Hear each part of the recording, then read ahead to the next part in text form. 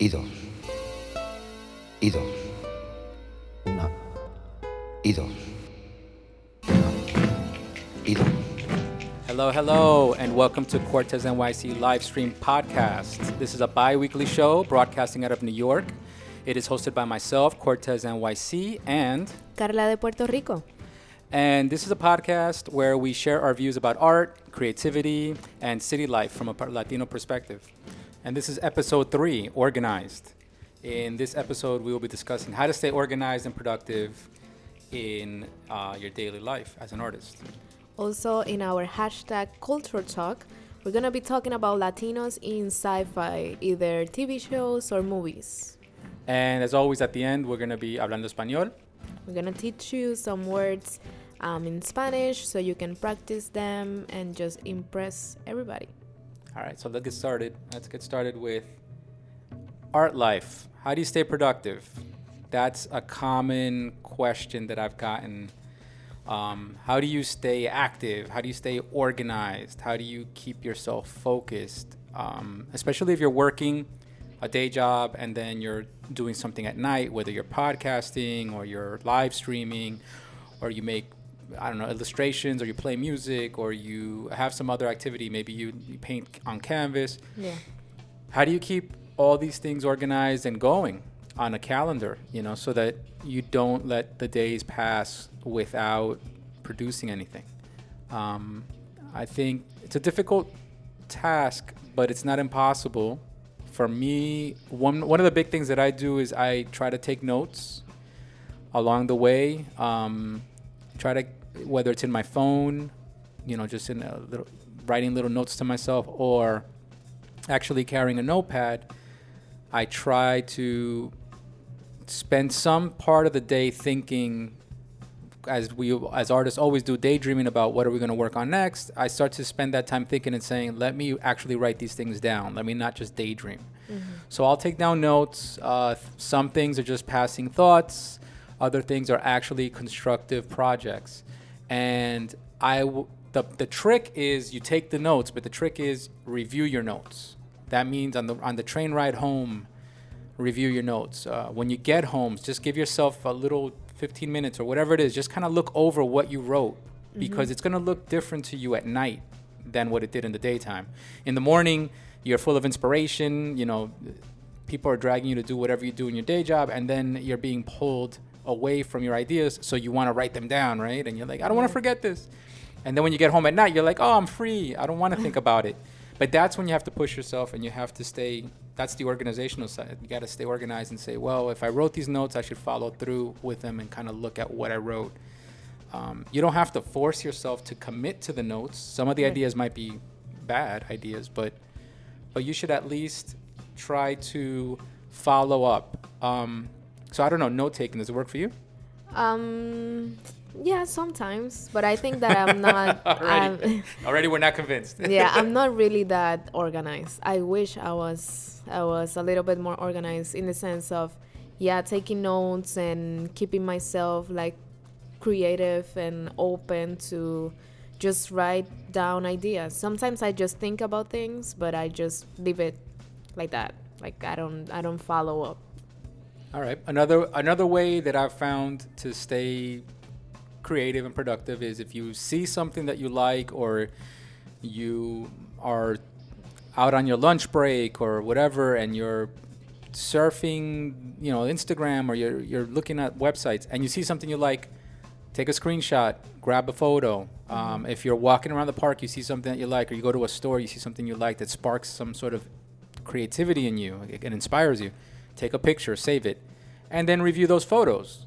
Sometimes people think notes mean just writing down stuff, but notes can also be photos. They can be little screenshots of things that inspire you. That's true.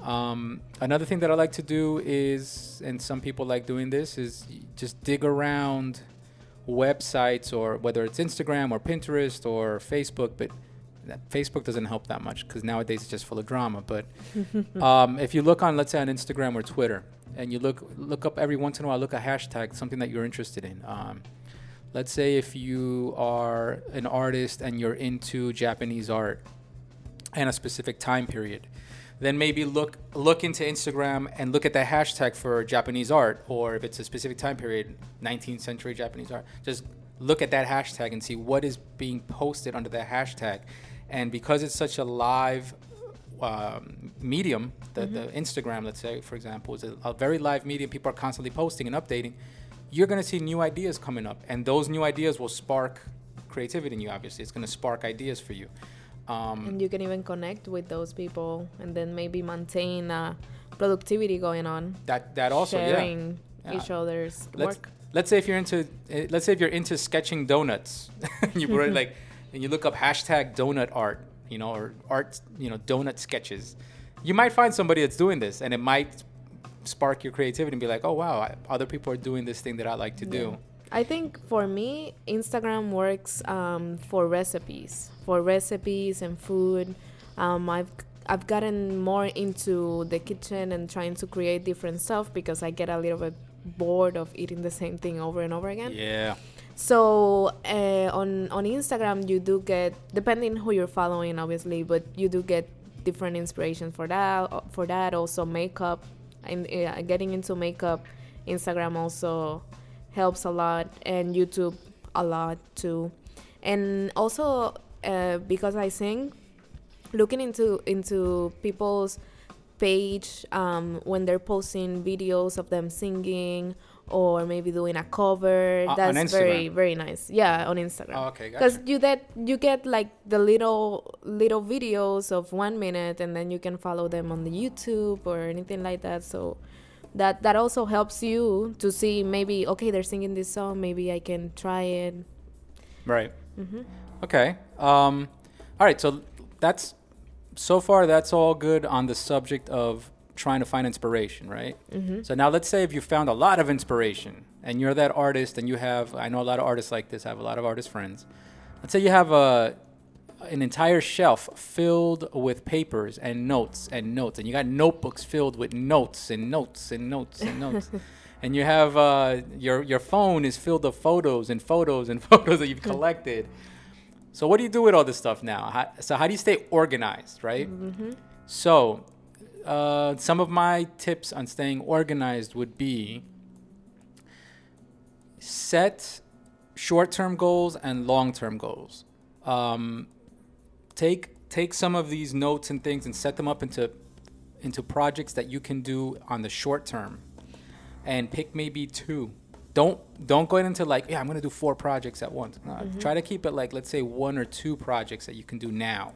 Things that you could actually do. If I asked you to do it right now, you could actually start doing it right now. So you want to set up those 2 things. You want to identify what are those 2 projects that you can actually work on right now.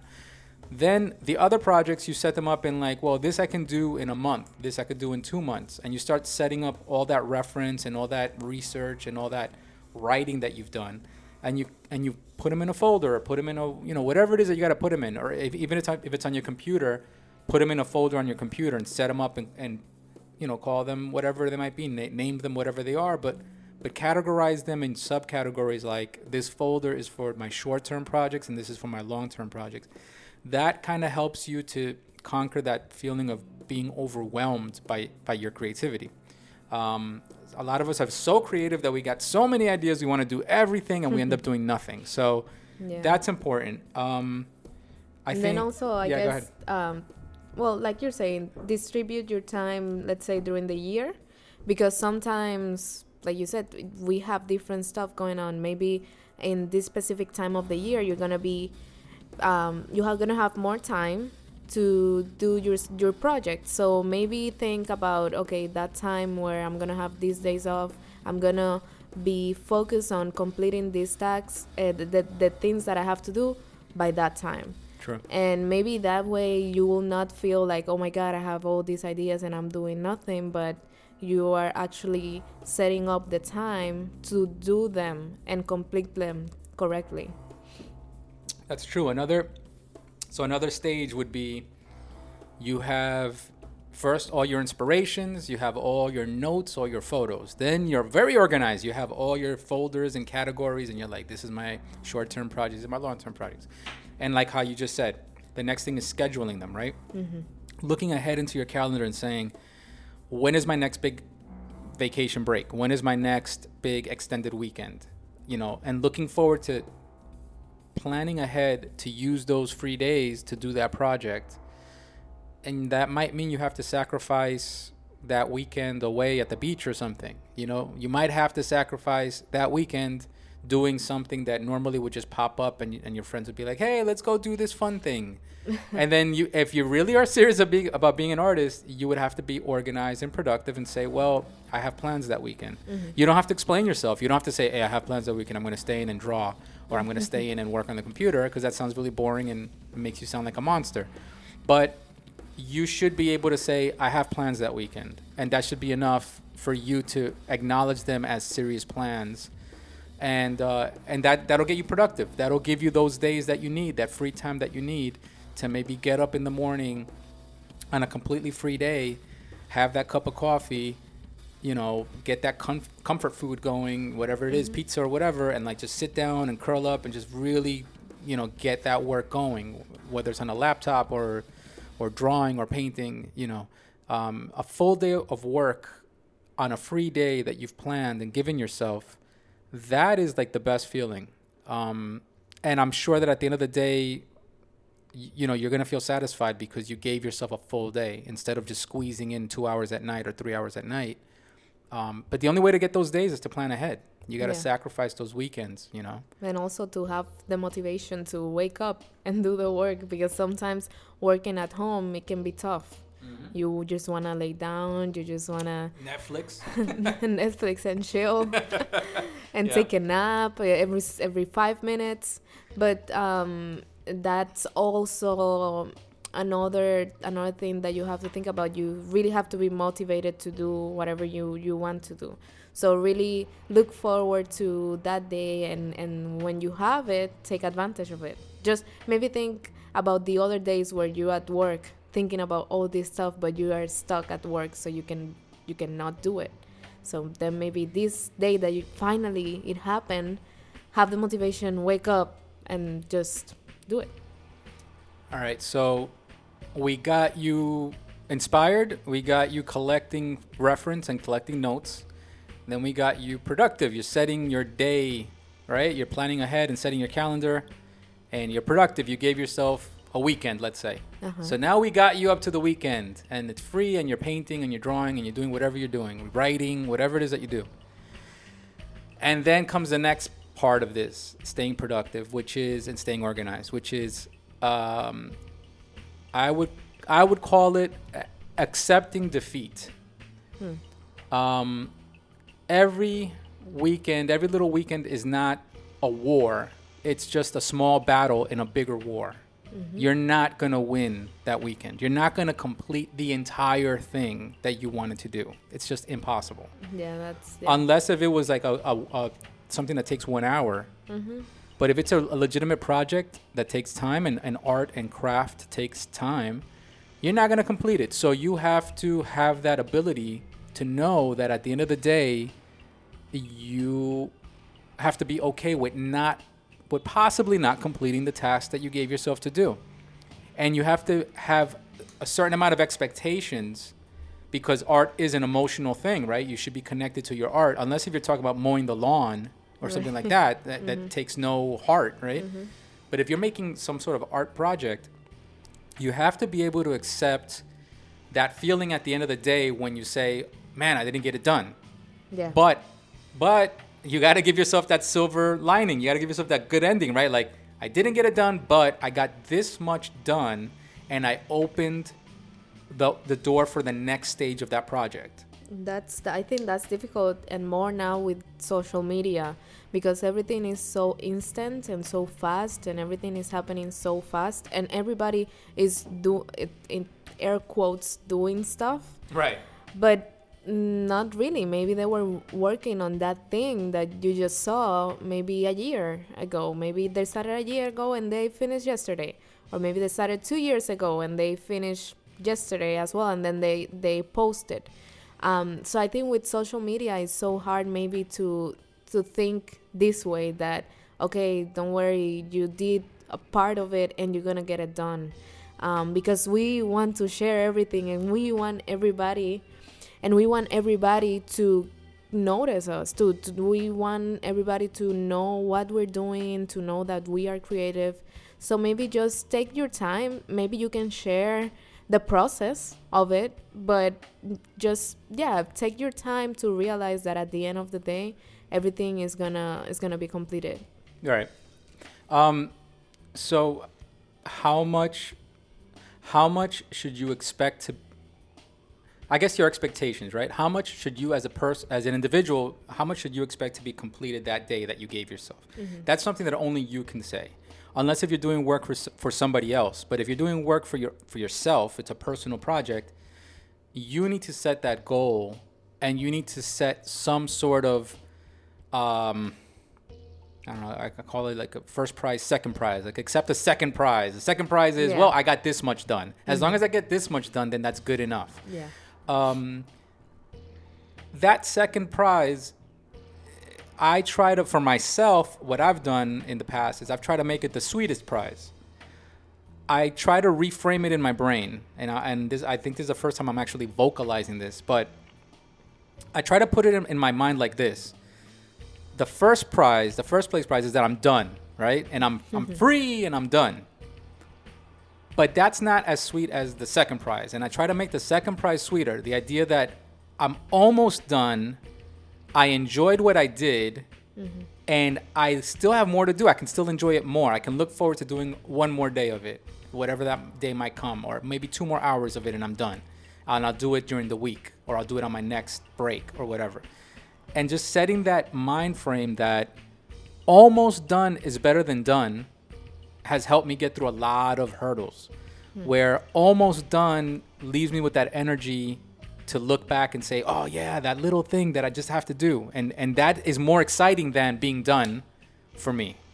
And obviously if I'm done, it's great because I can move on. But you have to kind of trick yourself into thinking that almost done is better, so that you have something to look forward to.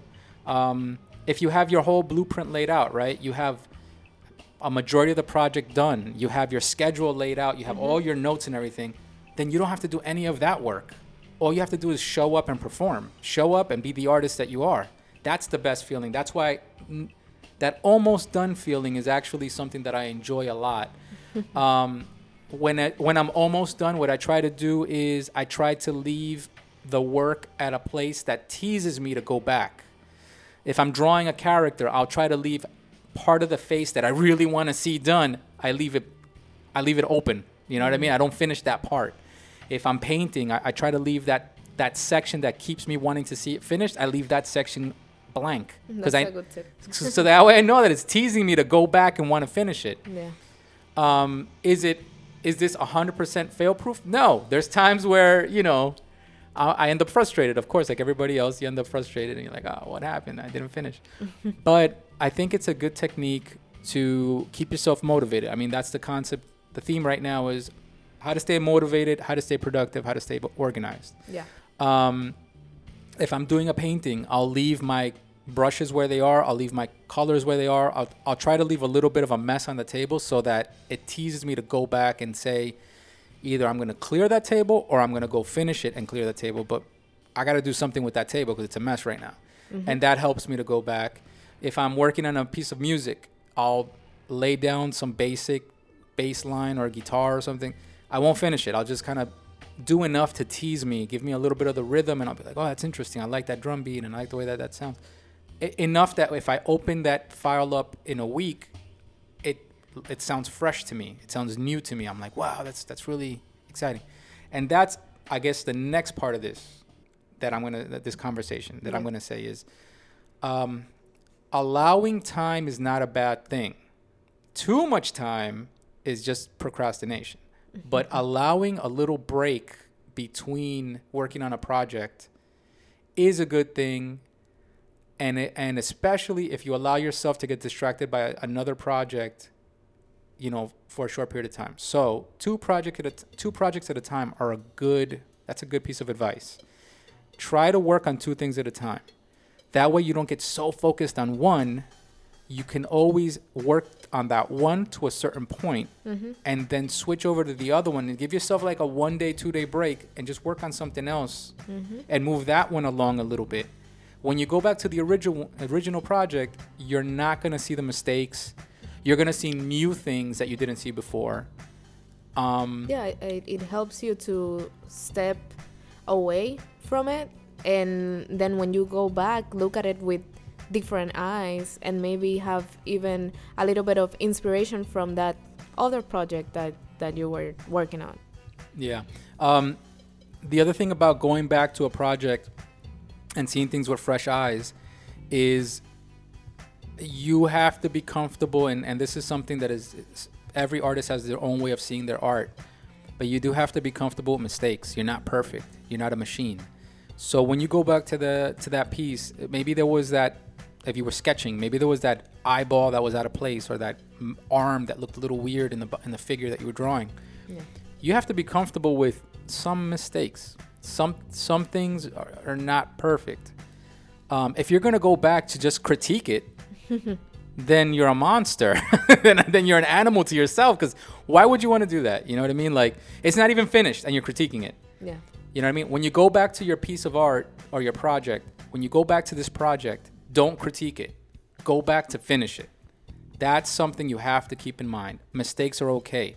You know when you should critique your project when you're done, when it's 100% done, and then you either sent it out to whoever it goes to, or uploaded it, or filed it away, or put your painting on your wall, whatever it is that you do with the piece of art that you did. After it's done and it's gone, then critique it. Don't critique it while you're still working on it. You will destroy the work the progress that you already did. Yeah. So you have to be comfortable with mistakes. When you see it, there's gonna be mistakes. It's okay. Just keep finishing it. Keep working to finish it. I guarantee you, if you do 1, 2, 3, 4, 5, 6, 7, 8, 9 projects, eventually you will start to lower the ratio of mistakes to actual great pieces. You know what I mean? You're going to lower that ratio of mistakeism, of error, and you're going to actually get better, you know? But you're never going to get better if you don't finish these pieces. Yeah. The more you do it, the more you practice, the more you're experimenting, the better you get into whatever you're doing. Yeah. And then I guess we'll conclude this with the last portion, which I'm thinking is on the subject of critique. I think if you ask any artist, they'll say you're your own worst critic, right? Everybody knows that. You are your own worst critic. Whether you're designing a website or you're a photographer taking photos, you are going to be your worst critic. Don't bother being that. Let there, especially now in social media, there's critics everywhere. There's critics everywhere. You do not need to be another critic adding to the pile to yourself. Yeah, that's so tough, because you want to present yourself as something perfect or as something almost without mistakes. And it's tough to present yourself as who you are, the way you think about your work and the way you work is difficult. And then to get everybody else to comment and criticize it, and on top of that, you are going to do it yourself. Yeah. It's not. So being your own worst critic is a problem. It defeats all the organization, everything we just talked about. Being your own worst critic, think about it this way. That side of you is going to destroy all the reference that we did, all the months of taking photos and taking notes. Are you really going to let this last minute Jack come in and tell you, hey, this looks horrible. Hey, why'd you do the colors like that? Or why'd you do the line? You know, like, why are you going to let that destroy all the work that you did? As an artist, that's unproductive. So that's my last piece of advice is don't criticize your own work. Avoid it. You can look at it and say, what did I do wrong? And maybe kind of think for the next time, I'll try this. The next time I'm going to take notes and say, don't do this, do that. And that's where your notes come into play. You can always go back to your notes and remind yourself in your notes, don't forget, don't do this, or try this next time, or let's try this next time. Always say, let's try this next time. Don't say, that looks horrible, I hate it. Because if you do that, you defeated all the work you just did. staying productive and organized is really difficult in modern day life with It is. the internet and online, social media and everything. It's very difficult. Don't add to it. I think that's pretty much all my advice. Yeah. Thank you. Thank you for all those advices. That was awesome. All right. So if you like what we were talking about, #ArtLife, follow us, Cortez NYC live stream, and comment. And if you are an artist out there, you're working on a project, don't ask me really to review your work because that's what I just told you not to do. Don't ask for an art critic. But if you want to share something you're working on and you want me to just know about it, or you want me to, or you just want to say, hey, you know what, I agreed 100% with what you're saying, or maybe you have some advice for the listeners, how to stay productive, how to stay organized, throw it at me. I'm always open. I have my ears are wide open for any new information. That's what we're in right now, is the age of information. So #Cortez NYC live stream. All right, guys. Si lo estás haciendo todo igual, no tiene ningún color el paso que hace. Separa menos tiempo. 1, 2, 3, 4, 5, 6, 7, 8, 9 y 10. So now onto our second section, culture talk. All right, so for this section, Culture Talk, we are going to be talking about Latinos and Latino actors and Latino characters in sci-fi. This is a subject that I've had different conversations with people about over the years. It's a complicated conversation because, and that's why I want to introduce it here onto the podcast. There are Latino actors working in the movies. Let's start with that. Yes, there are a lot of Latino actors in sci-fi movies. in the movies, and then specifically sci-fi, but mostly other genres, crime, drama, all kind of stuff. Okay, but then within the genre of sci-fi, science fiction, there are Latinos now more. After the year 2000, we've seen more of it than previously. And I'm just speaking in modern times. I have a whole long list here of Latino actors in pretty big movies. Yeah. I don't know if they all have big roles, but they're in movies. They're in big movies. It's easy to identify Latino actors in movies. It's harder to find Latino characters in sci-fi. That's the harder thing to find. So I think we'll just start it off. I'll just go through a list. Usually this is Carla's category, but I think this one I have a little more knowledge. Yeah, because I really am not into sci-fi, and the only... That might be part of the problem, Carla. I know. And the only show that I've seen is like that is Battlestar Galactica, and then maybe movies like Avatar, stuff like that. But I'm not like really into it. But Cortez is, so... All right, so let's start with the two that you just mentioned. So let's talk about Latino actors in sci-fi first. So go ahead. The two that you mentioned was... Yeah, so Battlestar Galactica, where we have the Captain Adama, what's his name? The actor's name? James Edward Olmos. Almost, yeah. So in the TV show, he was the captain of the crew, and he was a very important character in the TV show. But he wasn't really like Latino like that. I think the name was kind of Spanish or Latino sounding, but then his whole family, they all looked white.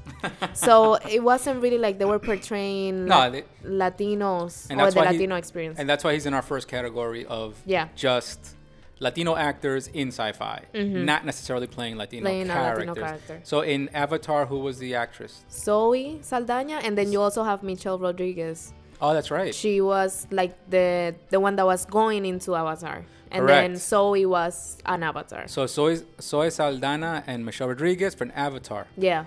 Then let's keep going. I mean, I don't know if Michelle Rodriguez spoke any Spanish at all in that movie. I don't know if she even made a reference to an accent. No, at all. No, she was just part of the army or something. She was a tough girl. Yeah. Okay, so then continuing, let's go. I got Jessica Alba in Fantastic Four. Definitely not playing any kind of Latino touch in there. No. Gina Torres in Firefly. And Serenity. She's very attractive. She has the curly hair. She has the Afro-Latina look. But I don't think that she played anything really Latina Latin like that. at all. Then you have Benicio del Toro in Guardians of the Galaxy as the Collector. Benicio del Toro is a great actor. He's Puerto Rican, right? Is he Puerto I Rican? think he has something Puerto Rican, but Okay, and he plays a character, but he's not necessarily a Spanish character. yeah. Then you have Jimmy Smits in Star Wars playing Senator Organa, which is Princess Leia's father. I don't know how Jimmy Smits, and then you got Princess Leia, the daughter. But the truth is he's not the father. He's the guy who adopted them. Spoilers. Yeah, spoilers for that. Anyway, then in Star Wars, continuing Star Wars, and these are two that are a little inspiring because when I saw them in the movies, I was like, this is pretty good for sci-fi. This is a step in the right direction because these actors look the part. They look like Latino actors, and they're playing cool roles, and they're playing roles that make me as a Latino man be like, well, okay, these guys are representing something good, a good characteristic, you know. And they still have a little bit of an edge to them. They're not like perfectly, you know, they're not the blonde hair, blue eyed heroes. You know what I mean? No. They're heroes, but in their own way. So we have Oscar Isaac in Star Wars: The Force Awakens and in The Last Jedi. I didn't know. I had to really look into his Wikipedia to find out what's his Latino background and what is it. But he does. But in the movie, I think he kept the accent going. Like if you Oscar Isaac? Yeah. Wasn't him? No, I think you're thinking of Diego Luna. That's my next one. Oh, okay. Well, Diego Luna is what was in Rogue One. So Diego Luna, yes. Diego Luna, there's no denying his accent. He kept the accent going. And I think that was, if it wasn't for Oscar Isaac, I don't know if Diego Luna could follow up that way. I don't know when they filmed these movies, but it felt like first we got Oscar Isaac and then we got Diego Luna with the accent in space. And I was like, wow, finally I got an actual, you know, they don't explain why he has that accent. No, but listen. Go ahead. No, but if you think about the story, it might make sense. Like they're not specifically telling you where they came from, but they're already in space. I was gonna say it doesn't matter because in all of Star Wars universe, everybody has Earth accents. Everybody has a country accent, a Midwestern accent, a big city accent. Sometimes they try to give them like some sort of like a Jamaican-y, kind of like Caribbean-y accent. Sometimes they try to get like they have like a little like an Asian-y like they play with ethnicity in Star Wars. There should be no problem with this guy having a Spanish accent out of the blue. You know what I mean? Whatever. Yeah. But I think those are actually what I liked about those characters too is that they were fighting, like they were part of like the rebellion. The rebellion, and they were rebels. So that was really cool too. Yeah. All right. So those are some of the characters, some of the actors, Latino actors in sci-fi that, at least, especially with Diego Luna, are inspiring in a way. Now we'll get into the Latino characters in sci-fi. Yeah. The first time that I saw, and I'm a bit older than you and maybe a little bit older than the listeners as well, but the first time I noticed a Latino character in sci-fi, and maybe somebody out there wants to do some really nerdy searching and find other ones, but I don't remember really that many. So the first one that I noticed that I was like, wow, there's a Latino character in sci-fi was the character of Vasquez in Aliens, right? Aliens, the sequel. So the first one was Alien, and then the second one was Aliens. And in that movie, there was a tough Marine who was like the butchy, you know, Latina Marine, and her character was Vasquez. And then I remember whenever I talk about Latinos in sci-fi, people point to her as like, well, what do you mean there's no Latinos in sci-fi? Look, you got Vasquez. She's the only one. And I was like, yeah, but... and I would always like kind of like there was something weird about it. Turns out she's not even Latina. The actress was like a white actress, a white American actress. Trying to... They covered her freckles with makeup. They gave her brown contacts. Wow. They shaved her hair down. She put on the typical, you know, Chicano or Rican accent, you know, tough Latina accent. That's crazy. And totally played it off and convinced everybody that there was a Latino character in sci-fi. And to this day, it's a little weird. Why didn't they give that role to a Latina actress? Actually, now thinking about that, there's Rosie in The Walking Dead. She's Latina? Rosie. Oh, yeah. Yeah. But then that's horror. That's not really sci-fi, but it's kind of Latinos. So this is the thing. The reason we're talking about this subject, Latinos are not so associated with technology and the future. No, not at all. So yes, we are associated with horror and blood and machetes and killing. Yes. Mm-hmm. So it's not shocking to see a Latino in a horror movie. Latinos in sci-fi, you can count. That's why the list is going on. Yeah. Because you can count them with your fingers. How many Latino characters are in science fiction? Yeah. Latinos are known mostly, they're associated with crime, dramas, romantic movies, horror movies, westerns, old westerns, anything that has to do with the past. Oh, we're all in there, the Latinos. And we're always the bad guys, but the Latinos are all in there. Yeah, we're in the old West, you know. But science fiction is something that is limited to Latinos, and that's why I'm trying to make this list out here and get that information out there. And I want you guys to give me feedback and tell me, what do you guys think about this, listening to this. So anyway, that was the first character I noticed was Vasquez in Aliens, and it wasn't actually a Latina actress, but it was a Latina character, and that was good. It was a step in the right direction. And I think after her, Michelle Rodriguez wouldn't have a career if it wasn't for that kind of character on screen, because that's what Michelle Rodriguez portrayed later in life. Yeah. You know, after the years when she came onto the scene, she portrayed that tough Latina character. Yeah. All right. So the next one that caught my attention back in the day was Spy Kids. Mm-hmm. Spy Kids really caught my attention because it was the first time that I saw an entire family of Latinos. Carmen and Juni, and Antonio Banderas was the actor, and Ricardo Montalban was the grandpa. Yeah. And it was sci-fi, and it was fun. Yeah, and it was just silly, fun, lighthearted. That was inspiring. It was a silly little movie for kids, but it was inspiring. It was actually motivating. And I even got as far as to look into behind the scenes, because Rodriguez is the director. He did his own production and everything. He did his own music, his own production company, everything. And it was inspiring to hear how he wanted to put this together to represent Latinos in Hollywood. And even though, you know, his production company is not the biggest and he didn't do big things, but it left a mark. It left a mark. That made a mark. The next one that I have for actual Latino characters in sci-fi was a movie called Sleep Dealer. Sleep Dealer was a small indie film. I think it came out in 2006 or 2007, but it was interesting. It was a Mexican character. I don't want to spoil the movie. I think if you guys haven't seen it, go check it out. Sleep Dealer. It was the first time that I saw a real sci-fi with a complex concept mixed with a complex social concept, because it actually deals with immigration. But it's handled in an interesting way that sci-fi can handle things. And that one I still think is a landmark for that, and I hope more movies like that come out. And then lastly, because the list is short for actual Latino characters. But this is a good one. This is a good one. So recently we saw the show Altered Carbon. On Netflix. On Netflix, Altered Carbon. And on that show, I didn't expect it, and I'm glad that they didn't hit you over the head with it.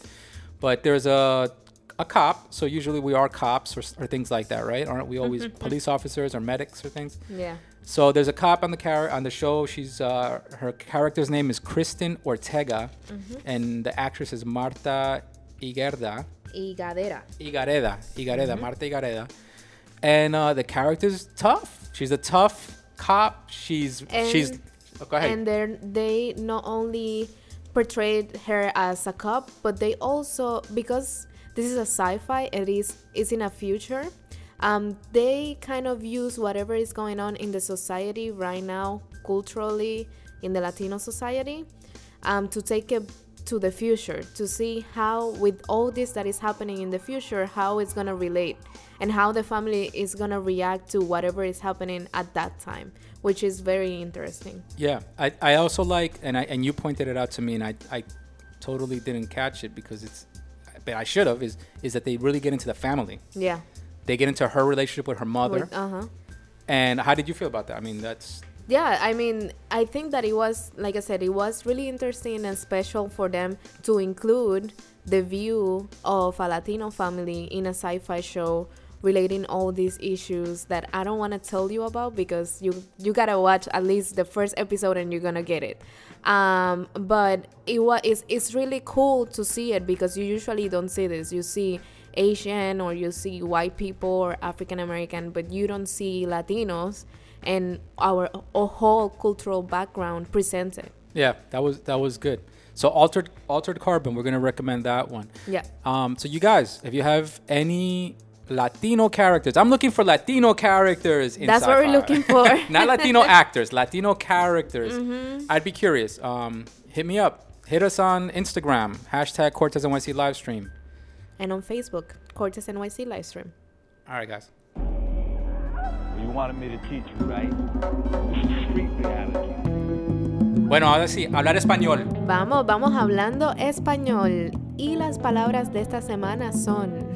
The words for today are productividad, which means productivity.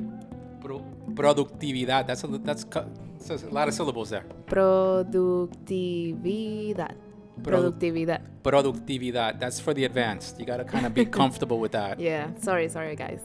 And then you have productivo, which means productive. Productivo. Productivo. I like that.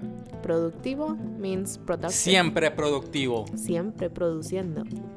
Okay, then we have organizado, which means organized. Organizado. Organizado. So you can say, me gusta estar organizado. Okay. O siempre estoy organizado. Yeah. Uh-huh. What? Very important. Speaking Spanish. Look at me speaking Spanish. Oh my God.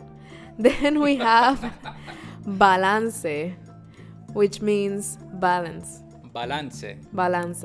Balance, balance. Balance. All right. And then we have ciencia ficción. This one I never heard. Go ahead. Hit me again. Ciencia ficción is science fiction. Ciencia ficción. See, I think with all the sci-fi movies that I've seen, I don't think I've ever... Saying that. Yeah, I don't think it's never crossed my path to have to say it in Spanish. No, because we don't have it. Because we're not included in that genre. There's nothing for us. So, ciencia ficción. All right, so we got a little extra time here. Why don't we freestyle a couple of that weren't on my list, a couple of words here, and let's see if you know them off the top of your head. In Spanish, you're gonna say in English. I'll say it in English. You tell me in Spanish. So, spaceship. How do you say spaceship? Ay, tú no sabes. Yo la sé y tú no sabes. ¿Qué? Nave espacial. Nave espacial. Cohete. Oh my God. A rocket. A space rocket. Exacto, iba a decir a rocket. So this is horrible. This is the worst of knowing two languages. Spaceship is nave espacial. That's the way I've heard it said in the past. Mm-hmm. Yeah. What about planet? Planeta. Okay. What about easy one? This is from our beginners out there. The sun. El sol. El sol. The sun. El sol. What about if we're going into the stars? Wait, actually, no. Let's do this one. How do you say Star Wars in Spanish? I've seen it. That is la batalla is it not la batalla de las estrellas? I don't think so. I think they... Oh, es la batalla en el espacio. Es algo de la batalla. Well, so how do you say stars? Let's start with that. Stars is estrellas. Okay. Estrellas. And then wars, es guerra. But it can also be batalla. Well, Guerra de las Galaxias. Yeah. So this is the funny thing about translations. Exactly. In Spanish. Wait. Okay, we're running out of time. But so Star Wars translated, the way they translated Star Wars into Spanish is Guerra de las Galaxias, which is actually War of the Galaxies. Exactly. And then it's Star Wars. But okay, so stars are estrellas. Galaxies. Galaxias. Okay. And guerra is wars. Okay. And then Guardians of the Galaxy? it will be Los Guardianes de la Galaxia. Very good. Los Guardianes de la Galaxia. And I think they did that one. Yeah, they did. They did that one that way. Yeah. Let's see. How about aliens? How do you say aliens? Extraterrestres. What? Wait. No, so that's extraterrestrials. So that's Yeah. ET. Exactly. So aliens never really translated over, but No. ET did. Extraterrestrials. Sí, extraterrestres. O I call bullshit on America for calling those things aliens and then calling immigrants aliens. yeah. Yeah. It's Yes. You don't know why they did it. Yeah, I know why they did it. Because they're actually extraterrestrials. They shouldn't be called aliens. That's why they don't want to. They wanna All right, use that's that. political. Yeah. All right, another subject. Let's see. What's another science fiction one? word. Maybe Robots. How do you say robots? Robots. Huh? Robots. Robots. Yeah. All right, just a different accent on it. Yeah, Robots. robots. I think we're gonna. Robots. Yeah. All right, we're running out of time, so I think we'll leave it with that. Yeah. So that was it. That was it for episode 3 of Cortes NYC Livestream podcast.